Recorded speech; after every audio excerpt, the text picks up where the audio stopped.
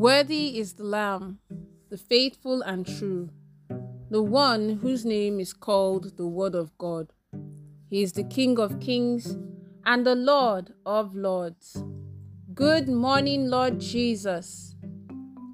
You're listening to the Good Morning Jesus daily devotional from the Promised Land Restoration Ministries. On this day, the 18th of August, 2022, the topic for today is titled The Spiritual Mathematics of Doors, Part 5.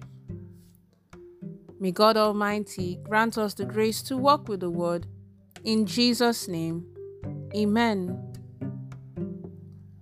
Our text for today is taken from 1 Samuel chapter 15, from verses 24 to 35. 1 Samuel chapter 15, from verses 24 to 35. And it says, Then Saul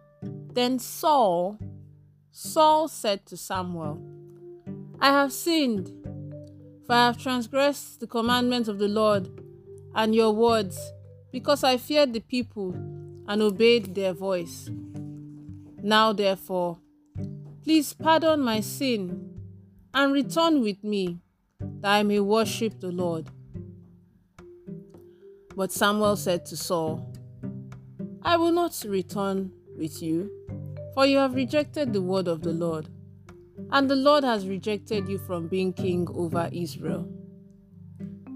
And as Samuel turned around to go away, Saul seized the edge of his robe, and it tore. So Samuel said to him, The Lord has torn the kingdom of Israel from you today, and has given it to a neighbor of yours, who is better than you. And also the strength of Israel will not lie nor relent, for he is not a man that he should relent. Then he said, I have sinned. Yet honor me now, please, before the elders of my people and before Israel, and return with me, that I may worship the Lord your God. So Samuel turned back after Saul, and Saul worshipped the Lord. Then Samuel said, Bring Agag, king of the Amalekites, here to me. So Agag came to him cautiously. And Agag said, Surely the bitterness of death is past. But Samuel said, As your sword has made women childless, so shall your mother be childless among women. And Samuel hacked Agag in pieces before the Lord in Gilgal. Then Samuel went to Ramah, and Saul went up to his house at Gibeah of Saul. And Samuel went no more to see Saul until the day of his death. Nevertheless, Samuel mourned for Saul, and the Lord regretted that he had made Saul king over Israel. May the Lord bless the reading of his holy word. In Jesus' name, Amen. Beloved, there is nothing that closes doors more than the issue I call faulty foundation. We need to make sure that the issue of our foundation does not stop us from what God wants us to attain in life. Is it a good thing to watch a life waste away? I have realized that there are many people, both young and old, some in their 30s, 60s, and even 70s, who, rather than address the problems in their lives, would want you to play with them. For genuine servants of God, the mission is about the souls of their congregation. There is nothing as frustrating as when, as a servant of God, you watch the lives of your children wasting away. It is not because I want anything from you. I ask myself, how can somebody be his or her own worst enemy to the point that he or she becomes incorrigible?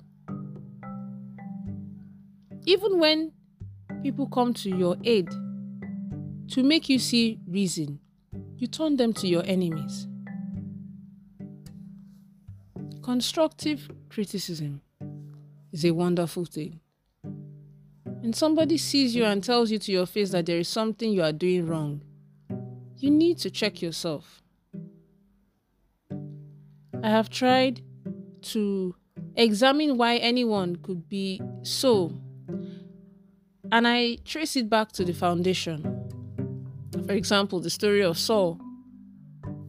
He changed God's command and didn't see anything wrong with what he had done. Rather, he justified it.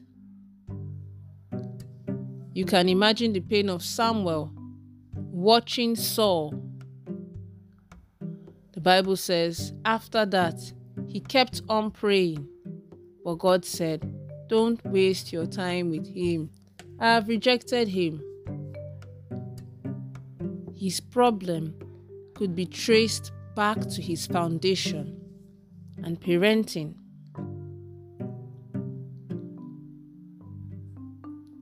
There is always a doorway for the enemy to attack, and it is that doorway, when opened, that the enemy will enter and attack. In those days, even when adults were wrong, we did not talk back because of the level of wickedness. Now, the wickedness has increased, but camouflaged, that you see them and think they are holy. They are in the offices, church, choir, and even in deliverance. They do not wear lipstick and yet have the deceptive appearance of holiness. Today, many children do not know how to talk. They interfere in every conversation and end up with curses. I thank God for the lockdown. It brought me closer to God, and I saw less evil from people's character. I saw and heard more clearly, no distractions. What I was seeing then was scary. Lives that were being wasted. Many people in their death will be crying in sorrow. People have refused to change. Some people's level of literacy has limited them from growing spiritually. There are some people, the height of literacy they have attained is also robbing them from seeing correctly. Some have not only closed doors against themselves, but against their children as well. Saul locked the door of greatness against his generation because of his character. What kind of foundation did you have when you were growing up? It involves the kind of friends you had when you were growing up. I pray that the heads of those listening to me or those reading the devotional will not reject any good thing. In Jesus' name, amen. Let's take the following prayer points. The first prayer point is this: My Father and my God, please perform wonders in my life so I shall become a mysterious positive wonder. In the name of Jesus. Amen. The next prayer point is this: Oh Lord, please deliver me from every evil expectation of the wicked concerning my situation. Send help to me today in the name of Jesus. Amen. And then the last prayer point is this: every strange hole or pit dug to swallow my blessings, I bring you out and place you on level ground in the name of Jesus. Amen. The prophetic word for the day is this: I prophesy into your life that the Most High God, who hangs the earth upon nothing and who hangs the sky without a pillar that no one can fathom, will perform wonders in your life.